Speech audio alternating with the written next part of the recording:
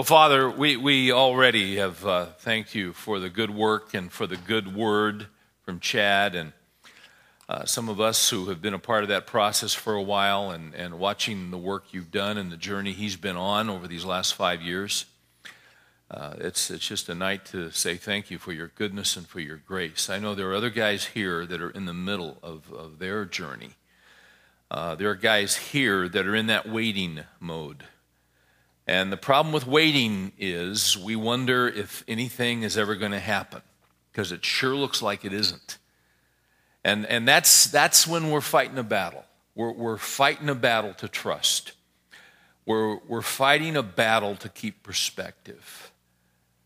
So often, Lord, the days turn into weeks when we're waiting, and then the weeks turn into months. And yes, the months can even turn into years. And we begin to lose hope. I pray for the guys that are waiting. I pray, Lord, that they would be mindful of the fact that as they are waiting, you are working. You are not passive and you are not ambivalent. You are just simply getting things ready for them. I think of that Isaiah 64:4 passage. No eye has seen a God like thee who works for those who wait for him. So, Lord, for the guys who are waiting, give them hope. Give them fresh vitamin B12 shot of hope tonight. That you're there, that you're working, even when they can't see it.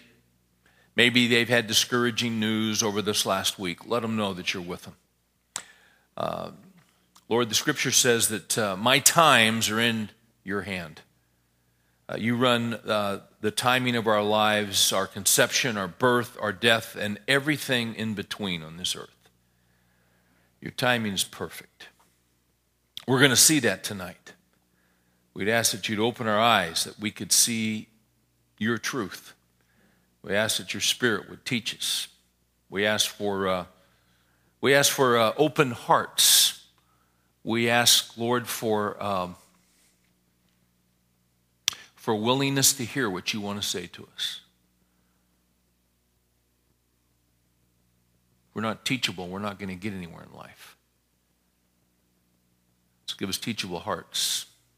That'd be our prayer tonight. And we'd ask these things in Jesus' name. Amen.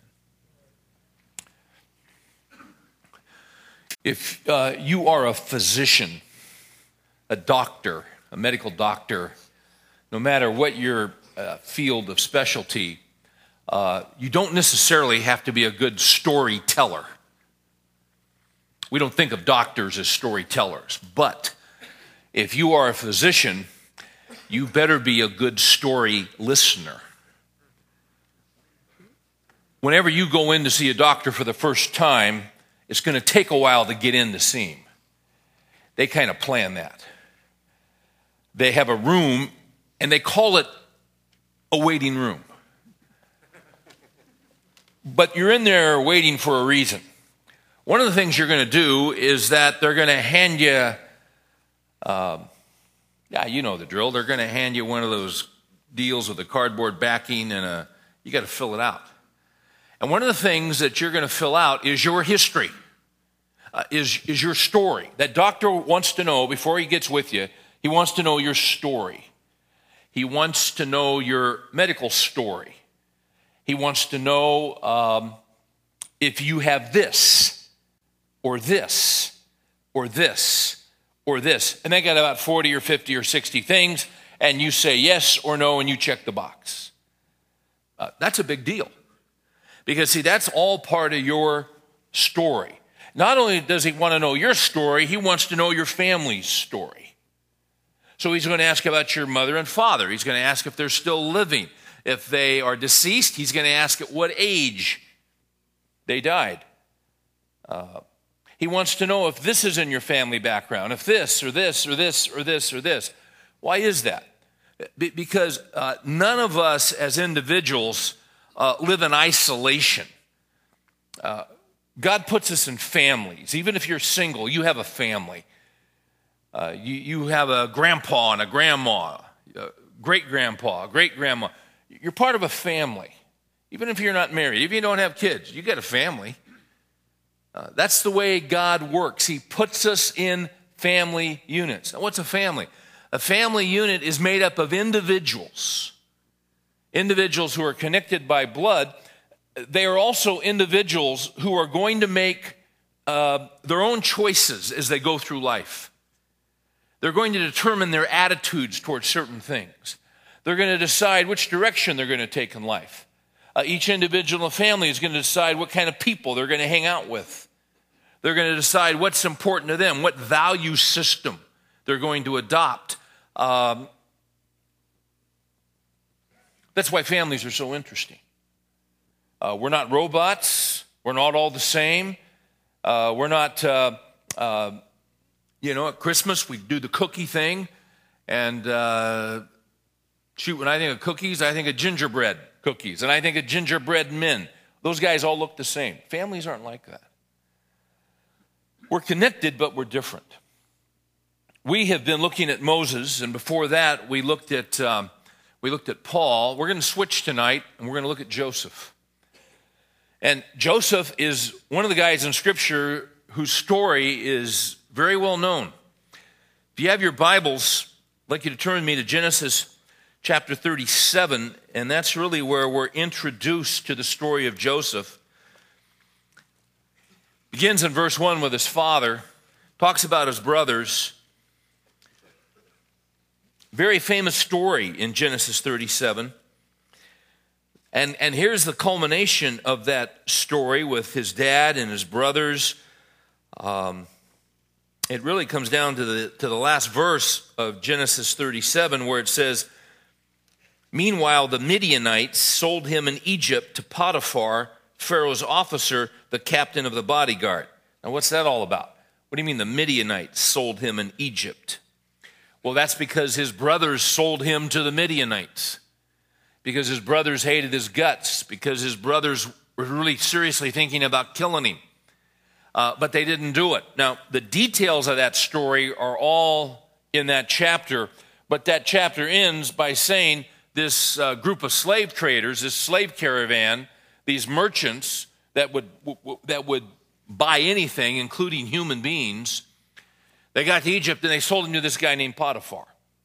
That's kind of how the story of Joseph begins, and that is a critical chapter in his story. But that's not all there is to the story, and to understand the story of Joseph and how it is, as we continue this idea of how God works in the life of a man, how God crushes and then constructs a man. As we begin with Joseph, we got to ask a little bit about Joseph's history. And not only do we ask a little bit about Joseph's history, but we need to ask about Joseph's family history. And it really is a remarkable story. It really doesn't begin with his father Jacob. It begins back in Genesis 12. In Genesis 1 through 11, just kind of generally speaking, God is dealing with the whole world. That's what he's doing. Beginning in Genesis 12, he starts working with one guy by the name of Abraham. Abraham doesn't seek God out. God seeks Abraham out. That's how it always works. Always. God is the initiator. God comes after us. We don't come after God. Jesus said to his disciples, "You did not choose me, but I chose you and appointed you that you might go forth and bear fruit and that your fruit might remain." The initiative didn't come from Peter and John and James. The initiative came from Christ. He went after them. We love him because he first loved us, you see. This is what happened with Abraham. God went after Abraham. And Abraham has this wife, Sarah. Now, not only is God going after this guy Abraham, but what God is going to do is God's going to bless this guy. And God gives him some promises, and God makes a covenant with him. One of the things that God says is, I'm going to give you a family, and I'm going to bless your family, and I'm going to bless the whole earth through your family. You know the story. You know that he's getting on up in years as the story goes by, and he gets, this guy's in his 90s. He doesn't have a kid. And his wife's right behind him. And they're both not able. They're dead. They're dead physically. So God does a remarkable thing and gives them a son by the name of Isaac. Now, this isn't Abraham's first son. Because you see, as he got older and older and older and was having to wait and wait and wait, and we don't like waiting. And see, the longer you wait, the more you wonder, now how in the world is this thing going to come off? How in the world is God going to pull this off? Because I'm not getting any younger.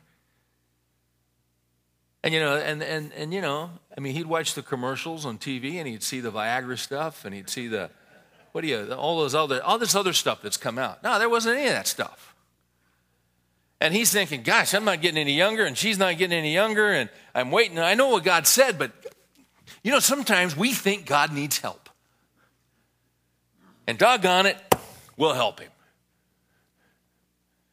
We all do it. Because what happens is the circumstance, God gives a promise, but the circumstances keep tightening up.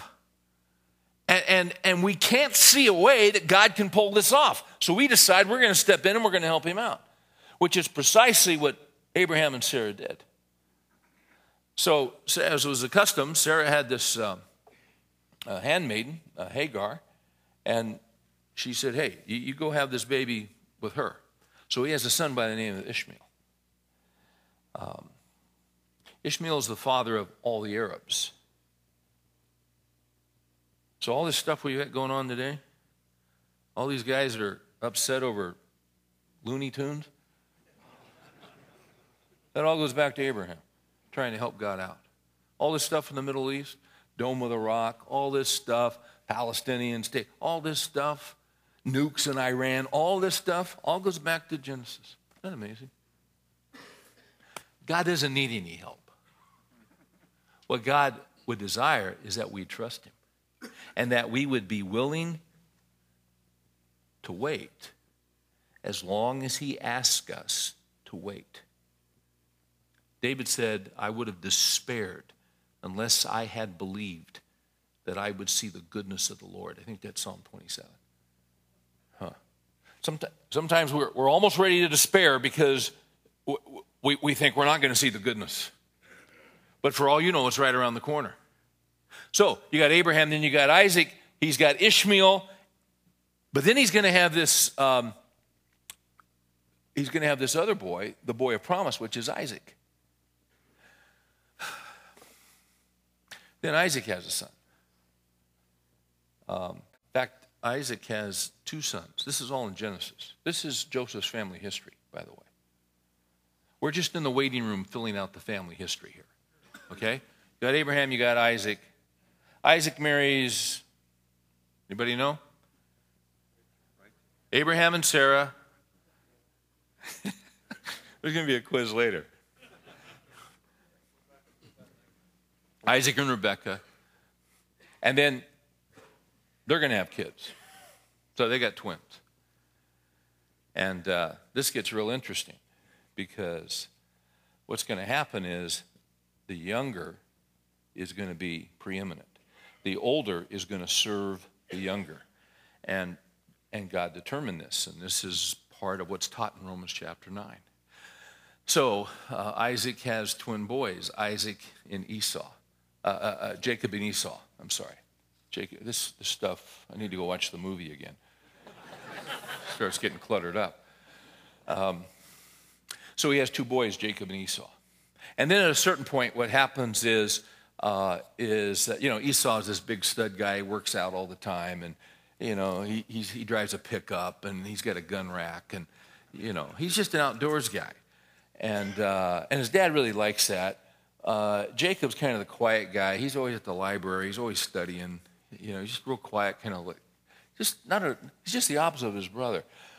Well, gosh, it's kind of interesting because these guys are just polar opposites, which often happens, doesn't it, between kids? They're just so different. That's why parenting is such a huge challenge. That's why being a father is so different. You can't do it the same way with each kid because each kid is different and has a different temperament and a different personality. That's what was going on in this family. So at a certain point, what's going to happen is that as Isaac gets real old, what's going to happen is that his son is going to come in and deceive him at his mother's behest. And he's going to go in and get a blessing because he wants this wild game stew that Esau puts together. So Esau goes out to get it. And the mom says, hey, listen, let's put some hair on your arms and all this stuff. And you go in and you take this and give it to your dad. And he does. And his dad says, yeah, who is this? He says, I'm Esau. You don't sound like Esau. You know the story. So he cons his father. He deceives his father. And his father gives the blessing to him. Esau comes back with the stew and goes in, and his dad says, who are you? He says, I'm Esau. And his dad realizes he's been deceived. So you got some real bad blood now between the two brothers. So what happens is Jacob, his mom says, hey, you just for a while, this is all in Genesis, you can read this. This is sort of the Cliff Note version. His mom says, hey, just for a short time, get out of here and go visit my family until things calm down and everybody cools off. So he does. And Jacob goes, and Jacob is a deceiver. That's sort of Jacob's deal. Jacob always had an ace up his sleeve. Jacob was always thinking. He was always 10 steps ahead of everybody. He knew how to manipulate people. He was willing to lie. He was willing to do anything he needed to do in order to make it come his way. So what he does is he takes off to his mother's relatives, and he runs into this guy named Laban. And Jacob thinks he's pretty sharp, but he's never run into Laban before. So when he gets over there, he sees this gal, he sees Rachel. And man, he just goes head over heels for Rachel. And he says, hey, I'll work for you for her. For 7 years. Great. Sucker works his tail off. And then, they have the big wedding thing. And this sucker's, dropping the Bud Light and the Jack Daniels. I mean, he's just knocking himself out and celebrating the big deal. Gets in there. And see, Rachel has a sister by the name of Leah. Rachel was gorgeous. Leah was not. And so what Laban did, this guy schnockered out of his mind. He didn't know what he's doing. And what he does is that he sends Leah in instead of Rachel. They have intercourse, and he's married to her. He wakes up and he goes, my gosh. It's really interesting. The great deceiver got deceived. What happens is he winds up marrying Leah and Rachel. Now, his troubles are only just beginning. Because he's going to wind up with 12 sons and a daughter from 4 different women. And it's going to get real, real interesting. One of those boys is going to be a boy by the name of Joseph. So now we come to Joseph. And we ask the question, well, why would his brothers sell him into slavery? Because they hated his guts. Let's take a look at this story. Here's kind of what I want us to see tonight. We're living our lives. We're going through things. We're going through events in our lives, and God is sovereign over those events, and God is getting us ready for the work that He has for us to do. That's Ephesians 2:8, 9, and 10. For by grace you've been saved through faith, and that not of yourselves. It is the gift of God, not as a result of works, that any man should boast. For we are His workmanship, created in Christ Jesus for good works, which God prepared beforehand, before you were ever born, that you might walk in them. So God's got a plan and a purpose for your life. He's constructed you. He's crafted you. You're in that journey somewhere. You're in that process somewhere. Maybe you're in your sweet spot. Maybe you're back here waiting. Maybe you're in a difficult chapter. Maybe you're in a good chapter, but you're in process. We tend to see what's right in front of us. And maybe what's ahead of us a year or two down the road, because we're guys. But what we seldom do is back up and look at how that fits in a family history. Because you see, you have a history, you have an immediate history, but you also have a family history. Why were you raised the way that you were raised? Why did your father raise you the way that he raised you? You know why? Because of how he was raised.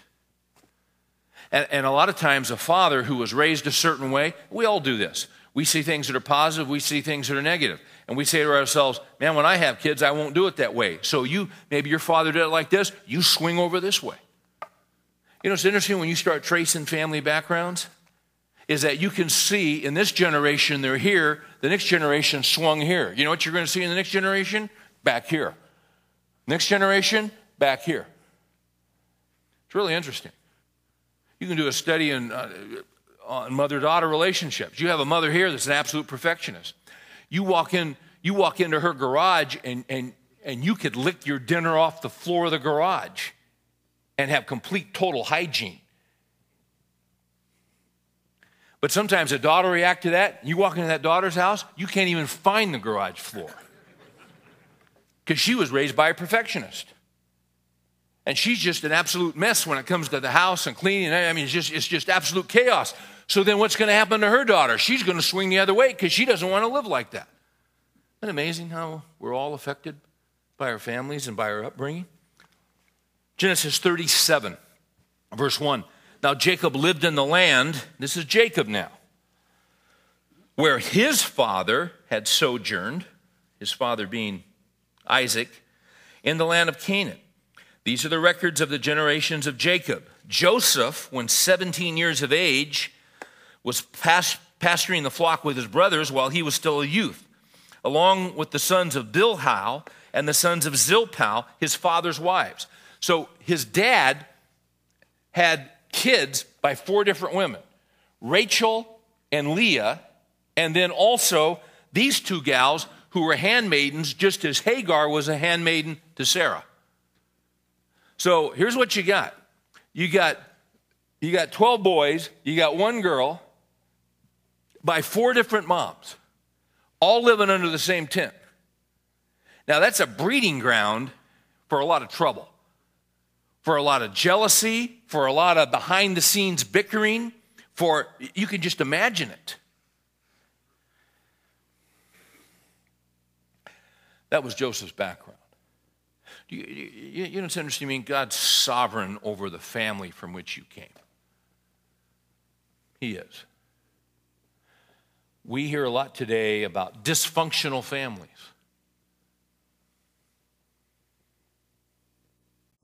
If you want to see some dysfunctional families, just read the Bible. They're everywhere. Wouldn't it be great to have a perfect family? It would be great. Not going to happen on this earth. Why is that? Well, because it takes perfect people to make a perfect family. And you know what? We just don't have it. I love that Howard Hendricks story. You've probably heard it. Years ago, folks move into Dallas, this couple. They see Dr. Hendricks, introduce themselves. They say, hey, we're looking for a church here. He says, oh, great. What are you looking for? And they start telling him what kind of church they're looking for. Go down their list. He listened. He said, well, that's good. You're looking for the perfect church. If you find it, don't go there. You will ruin it. There are no perfect churches. There are no perfect families. This was a particularly dysfunctional family. That affected Joseph. We've all been affected by the families in which we were raised. Now, here's the thing about God. God can take the good things in your family and use them to your advantage, obviously. If you have a father who's a balanced man and a man who loves Christ and loved your mother and, you know, I mean, the guy just did it the way he was supposed to do it, you're blessed to have that. Some of you don't have that. Well, you know the amazing thing about the Lord is if you had a father that was the absolute antithesis of that, God can use that to your advantage too. There's a guy that has a ministry in New York City to street kids, to teenage kids and kids in junior high school. And he has thousands of them coming to his Sunday school in different parts of the different boroughs of New York. Thousands of these kids from horrible backgrounds. A lot of their, a lot of them don't even know their dad. Their mothers are drug addicts. These kids come by the thousands to this guy's Sunday school. I saw him at the airport at JFK a few years ago, and we were talking. Real unique guy, long hair down to his shoulders, you know. Interesting guy. What a ministry he has. I mean, God's used him in such a remarkable way. Now, one reason for that is he remembers when his mother left him on the street when he was 12 years old, and he's never seen her again. No money, no relatives, no nothing. So see, he's got a special place in his heart for those kids because he knows exactly what that's like. Because God is sovereign over all of our family backgrounds, do you know how much good has accrued into the lives of thousands of kids just like that? Because he had a rough upbringing? That's a great thing about God. God is sovereign over your history. Not just your history, but your dad's history and your dad's history and your dad, all the way back. God's sovereign. And God uses all of those things to construct us and to make us. And he weaves them. It's like a recipe he puts together and pops it in the oven and out you come. And then he's going to use you and your wife with your kids. And see, God's working through all these events and all these circumstances. Good and bad and ugly. So we meet Joseph. You guys still with me? Verse 2. Joseph, when 17 years of age, was pasturing the flock with his brothers while he was still a youth. 17. Along with the sons of Bilhah and the sons of Zilpah, his father's wives. And so he's pasturing, they're doing the sheep thing. And then it says, and Joseph brought back a bad report about them to their father. Now, as you get to know Joseph had some character. Obviously, he had some great character. And when he brought back a bad report to his dad, he came back and he said, well, here's what they're doing, Dad. That didn't win him any points with his brothers. Now, his brothers already had an issue with him. That's the next verse. Now, Israel, meaning Isaac, loved Joseph more than all his sons because he was the son of his old age, and he made him a vari-colored tunic. This is the coat of many colors. Joseph was the only one that had this beautiful coat. Dad went to L.L. Bean, saw this thing on the rack. He was visiting Maine, store with a little trout pond in it. And his dad got him a coat and didn't get his other brothers a coat. Now, this is kind of interesting. I like what Warren Wiersbe has said in his comments on Joseph and this coat of many colors, which is a famous. We're still doing this story. They do it on Broadway. Isn't that interesting? They've done a Broadway show on this. Here's what Wiersbe says. I said earlier Isaac. I'm sorry. I'm confusing these guys. I meant, Joseph's father was Jacob. Israel was Jacob. Excuse me. He says Jacob had something more important than fashion in mind when he gave Joseph this special coat. It was probably his way of letting the family know that Joseph had been chosen to be his heir. That's important. Reuben had forfeited his firstborn status because of his sin with Bilhah. That's Genesis 35:22. Reuben was his first son, but he'd been eliminated because of what he had done. His next son, Simeon, had been involved with Levi in slaughtering the men of Shechem. That story is told in Genesis 34 when their sister Dinah got raped. And then they went in and told the guys, well, she can't marry you until you circumcise yourself. all of you, and they did, and then they went in and murdered all of them. So that eliminated Simeon. Furthermore, Jacob's first 4 sons had Leah as their mother, and Jacob hadn't intended to marry Leah. The full intent of his heart was to marry Rachel, but Laban had tricked him. Jacob might have reasoned, in God's sight, Rachel was my first wife, and Joseph was my firstborn. Therefore, Joseph has the right to be treated as the firstborn. All the brothers knew that their dad loved Joseph the most. He loved him as the firstborn. That's why he had this coat. So they hated his guts. Verse 4, his brothers saw that their father loved him more than all his brothers, and so they hated him and could not speak to him on friendly terms. Now then it gets interesting, because what happens is God has a work for Joseph to do. And this kid has a sense of this. Verse 5, then Joseph had a dream, and when he told it to his brothers, they hated him even more. You know, in a family, you ought to be able to share what you're excited about. In a family, you ought to be able to share your hopes and dreams and what you know, every home has an atmosphere. Every home. The home in which you were raised had an atmosphere.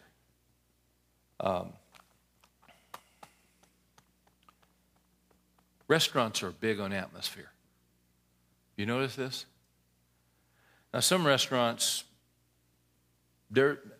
hey, let's be honest. We're men. We want the food. We could really give a rip about atmosphere. You ever been down to this place down on Northwest Highway in the tollway in that little shopping center called Vice Versa? It's pretty good. Home-cooked meals. I mean, they got it in there. I mean, it's the real thing. Is Vice Versa still existing? It's gone. All right, don't go down there tomorrow for lunch. If they're gone, I think the reason they're gone, probably the health department closed them up because they'd been there a long, long time. And the thing I remember about Vice Versa is you had these old Formica tables and the Naugahyde, but it was all ripped and the stuffing was coming out of the Naugahyde seats and the Formica was stained, and you know they had flies there they knew by name. But I'm kind of exaggerating here. But I'm going to tell you something. They had great food. I mean, just great pot roasts, great pork chops, great vegetables, those homemade rolls, just dripping in butter. And if you got there past 11 o'clock and you'd go through the line, they were lined up outside the door of this. Let me tell you, there was no atmosphere there. There was just food. And it's mostly guys that were lined up. Now, sometimes our wives want to go on a special event. They want to go to a restaurant that not only has good food, but they want to go to a restaurant that has ambiance. I looked that word up. It means expensive. The nicer the atmosphere, the more the money. And that's kind of fun to do every once in a while. Yeah, you know, it's just not restaurants that make a big deal out of atmosphere. Every home has an atmosphere. Every home. The home in which you were raised. You know what the atmosphere was? One of two things. The atmosphere in the home in which you were raised was either constructive or destructive. You were either built up or you were torn down. Now, there's nothing you can do about your family. There's nothing you can do about the way your father raised you, or if he wasn't there. There's not a thing you can do about it. You're just a kid. You're just showing up. But see, now we're the husbands, we're the fathers, we're the grandfathers. And you know what's interesting about that? Now, and we should say this, the atmosphere in the home is set by the father. So the question is, in your home, what kind of atmosphere are you setting? Is it constructive or is it destructive? Are people built up or are people torn down? Can't you do anything right? Well, actually, he can.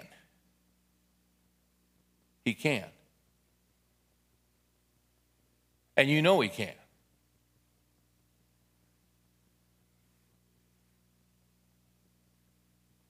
So what kind of punk are you at 40 to be picking on some kid that's 9 years old and asking him some stupid question like that?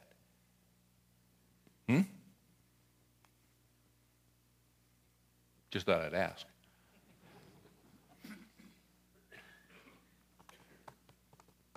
So you set the atmosphere.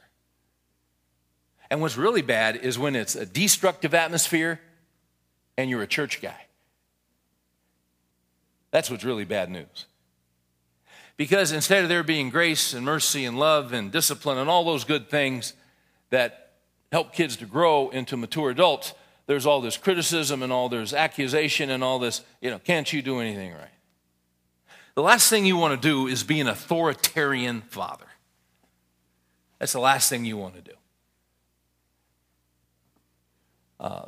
Authoritarian fathers are very demanding. Some of you guys had an authoritarian father, and you're still, quite frankly, you might be 65 years old, but you're still trying to get over him. And maybe he's been dead for 20 years. Authoritarian fathers put their stamp on their kids, and they hurt them deeply. And they affect them in a very, very negative way.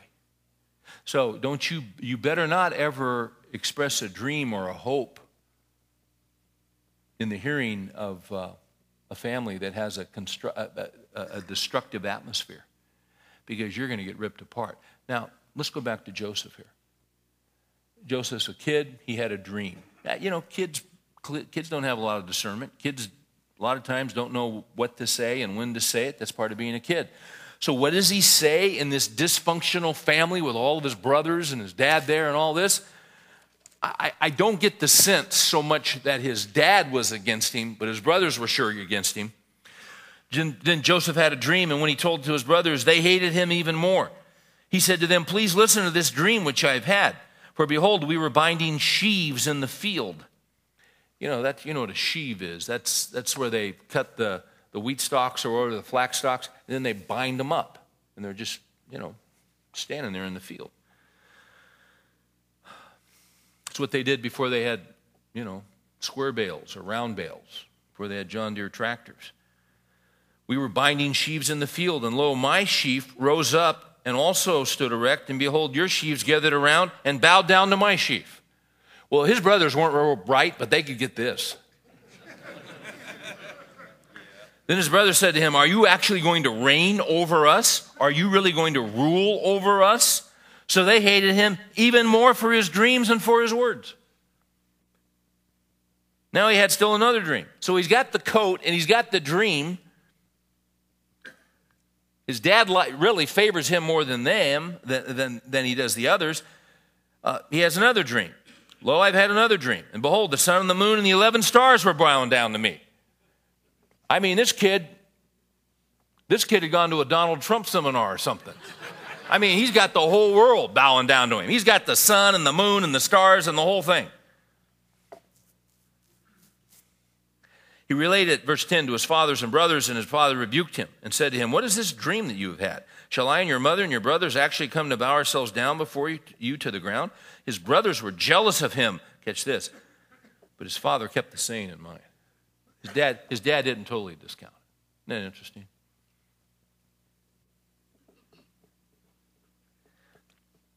Don't go stomping on somebody's dream. Now maybe they could share it in a little discerning way than they have.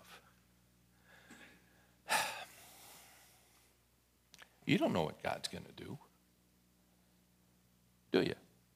Who's going to lead the church? Let me ask you something. Who's going to be leading the Church of Jesus Christ in the next 40 years?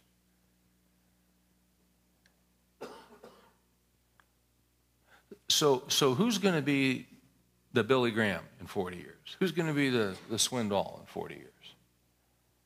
Who's going to be the Tony Evans in 40 years?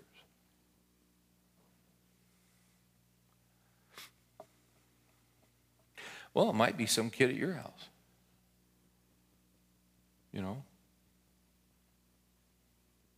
Might be some kid in the nursery here on Sunday.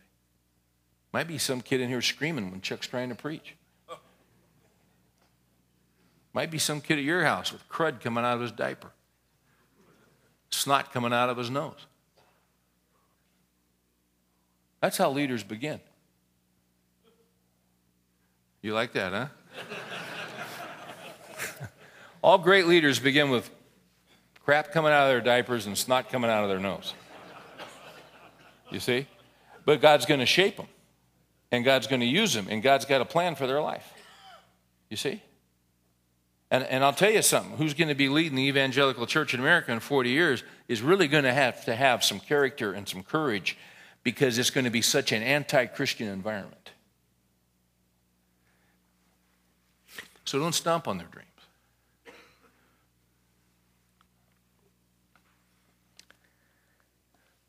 Remember, now we're still in the waiting room. This is Joseph's family history. You know what I love about this stuff? I really do, is that this is God's history. None of this stuff happened by accident. None of this stuff happened by chance.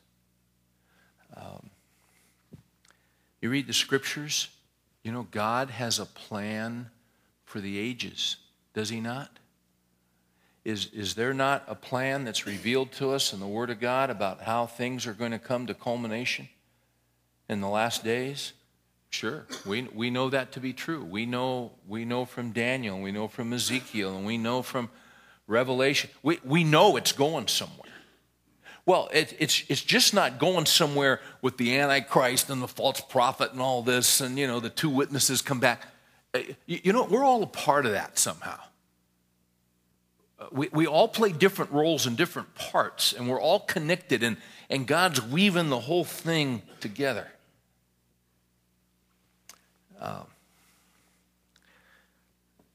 Verse 12. Then his brothers went to pasture their father's flock in Shechem. Israel said to Joseph, and that would be Jacob. I'll get it right this time. Are not your brothers pasturing the flock in Shechem? Come, and I will send you to them. And he said, I'll go. Then he said to him, go now and see about the welfare of your brothers and the welfare of the flock, and bring word back to me. Now, I think that's interesting. Here his dad sending him out. You know why he's sending him out? Because he knew he'd come back and give him the truth. He needed an honest report. This kid wasn't afraid to tell his dad what needed to be said. His brothers couldn't bribe him. They couldn't con him. They couldn't say to him, hey, don't tell Dad. Because he brought a bad report before, he'd do it again if he needed to. And they knew that, and that's one reason they hated him. Hey, you know what I see here in this kid's early life? I see a willingness to stand alone. To stand alone. At some point, we've got to develop that. And we all want to be liked, and we all want to be popular. But at some point, you got to stand alone, and you got to take the heat. And you got to do the right thing. And you know, it's always the right thing to tell the truth to your father. And it's always the right thing to tell the truth to someone who is in authority. So if there's something illegal going on in your business where you work and there are some guys doing that, and what's the big pressure? Well, you know, hey, don't say anything. Well, maybe you ought to say something. Maybe you're precisely the guy to say something, because things that are wrong that are being done that are absolute. Hey, do you want to be an accessory to that? See, these are very hard things, and these are very difficult things. So he goes looking for his brothers. 15, a man found him, and behold, he was wandering in the field. The man asked him, what are you looking for? I'm looking for my brothers. Hey, they've moved on to Dothan. Verse 18. Now here's where it gets interesting. When they saw him from a distance, his brothers, and before he came close to them, they plotted against him to put him to death. I mean, this is how much they hated this kid. They said to one another, here comes this dreamer. Now then, come and let us kill him and throw him into one of the pits, and we will say a wild beast devoured him. Then let us see what will become of his dreams. But Reuben, who was the firstborn, heard this and rescued him out of their hands and said, let us not take his life. Reuben further said to them, shed no blood. Throw him into this pit that is in the wilderness, but do not lay hands on him, that he might rescue him out of their hands to restore him to his father. So it came about when Joseph reached his brothers, they stripped Joseph of his tunic, the very colored tunic that was on him. They took him, threw him into the empty pit. Now the pit was empty without any water. They sat down and eat their meal. And as they raised their eyes and looked, behold, a caravan of Ishmaelites was coming from Gilead. That's interesting, Ishmaelites. Who are the Ishmaelites? They're their distant cousins from their great grandfather? Abraham, his son Ishmael. And they see these Ishmaelites, and they're coming from Gilead, and they're on their way to Egypt. And Judah, who was a bad dude, said to his brothers, "What profit is it for us to kill our brother and cover up his blood? Come and let us sell him to the Ishmaelites and not lay our hands on him, for he is our brother's own flesh." And the brothers listened to him. Then some Midianite traders passed by, so they pulled him up and lifted Joseph out of the pit, sold him to the Ishmaelites for 20 shekels of silver. Thus they brought Joseph into Egypt. Another comment from Wiersbe is really interesting. He says this: for the Christian believer, Joseph is one of the richest illustrations of Jesus Christ found in the Old Testament. Joseph is like Jesus in that he was beloved by his father and obedient to his will. He was hated and rejected by his own brethren and sold as a slave. He was falsely accused and unjustly punished. He was finally elevated from the place of suffering to a powerful throne, thus saving his people from death. There are some really remarkable parallels to the story of Joseph and to the coming of the Lord Jesus Christ.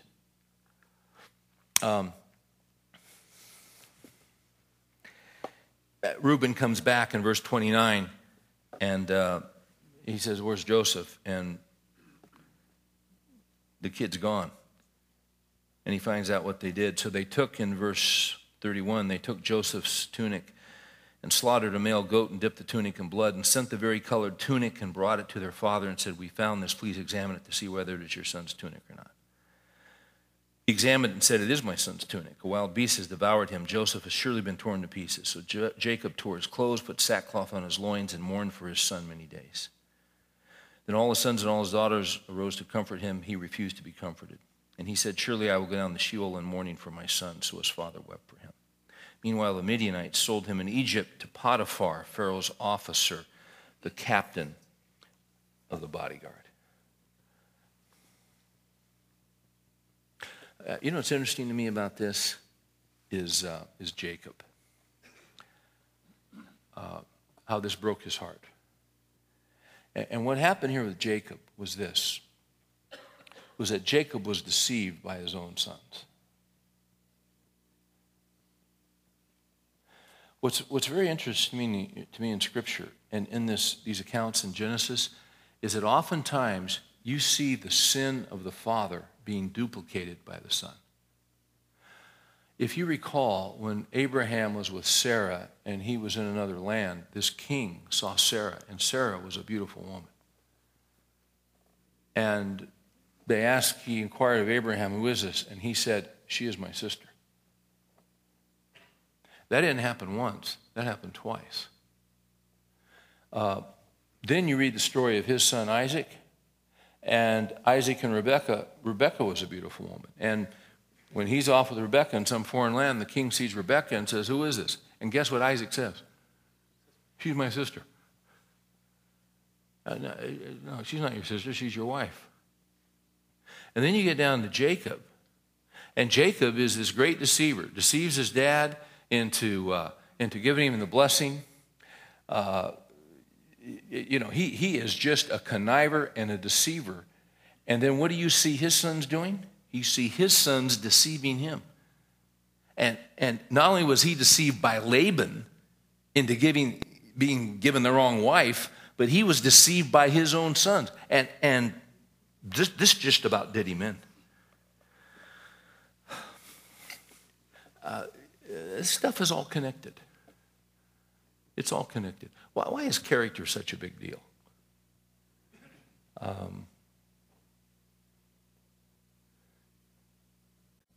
See, it's not the economy. That was the big thing a while back. Character is always the issue. Character is what we pass on. Character is what we are modeling. As men, what we are called to do is to follow Christ. Paul said, "You follow me as I follow Christ." One of the things that the Lord wants to do in our lives is that he wants to grow us up. He wants to mature us. He wants to develop us in such a way that we can be trusted. What's interesting to me is when you study these guys, one of the things that you see, and you're going to see it in Joseph's life, is that Joseph is going to be tested. He's going to be tested in his character. When we pray and we say, Lord, would you use me? What you are doing is you are basically signing up. When you say, Lord, would you use me? You are signing up for God to put you to the test. God will test you before he uses you.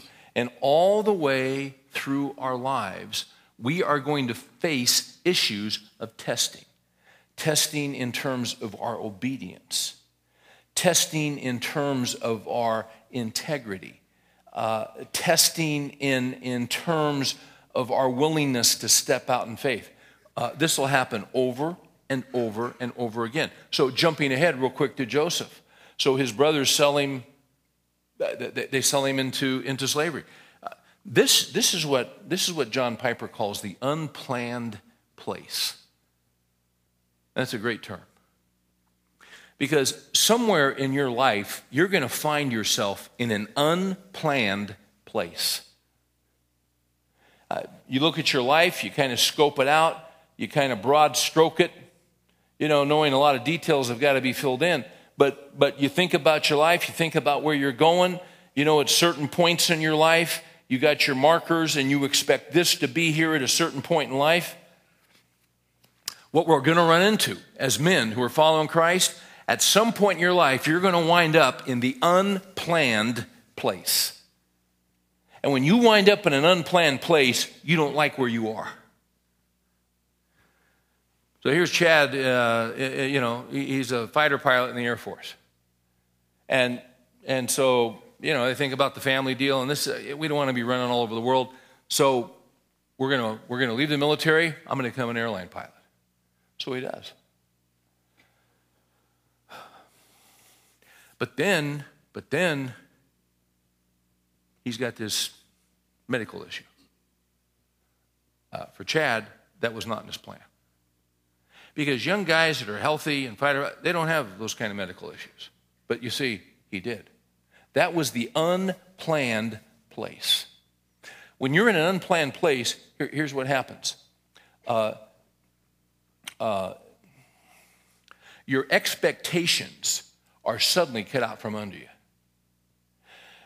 Your assumptions are absolutely devastated. Your timing is absolutely thrown into complete and total chaos.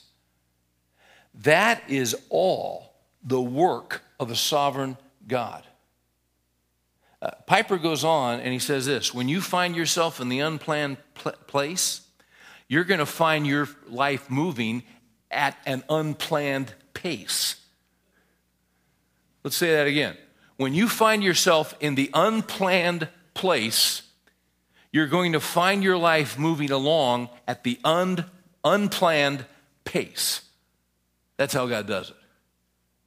We've got our time schedule. We've got our time frame. Do you think when Joseph was 17, do you think he had plans for his life for the next 5 years? I think he did. He had some things he wanted to do. I'm sure he hoped to get married and, have a family and kids and the whole thing and get his own deal going and all that. I'm sure that's what you did back then. That's just how it worked. But what happened to him? Suddenly, because of the hatred his brothers have, he's suddenly in a place he's never been before. He doesn't speak the language. He doesn't know the culture. Instead of being free and instead of being blessed by his father, he's in slavery. And what's going to happen is his life is this unplanned place, his life is going to start moving at an unplanned pace. Part of the reason for the unplanned place is that God is going to do some testing. That's where God begins to test integrity. That's where God begins to test truthfulness. That's where God begins to test honesty. That's where God begins to test obedience.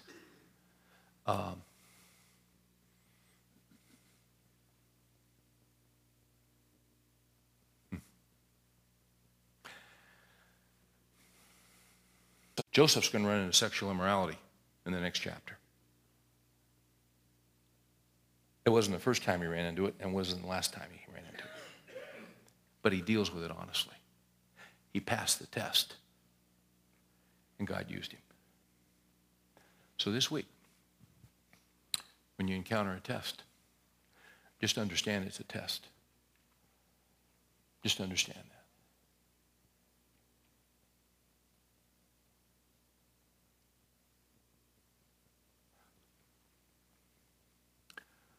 This is what God does.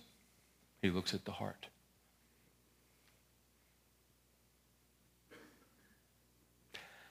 And here's the thing. You keep flunking the test, you're going to keep being in the hard spot. You can stay there a real long time. You can go to summer school if you want. You can go through your senior year 8 years in a row. Ball's in your court. Let's pray. Thank you, Lord, that you're simply trying to turn us into your men. Do you test us? Yeah. Do we always pass the test? No. Do we want everybody to think we always pass the test? Yeah. Do we? No. That's just where we are. We're guys. We thank you for the blood of Jesus. We're so grateful for your forgiveness and your mercy and your kindness. For those of us, Lord, that are in hard places, you know right where we are. You know every issue. You know every circumstance.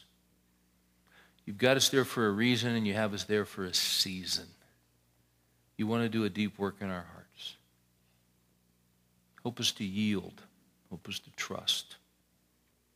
Help us to wait. Help us to seek you first. That's our prayer. We ask these things in Jesus' name.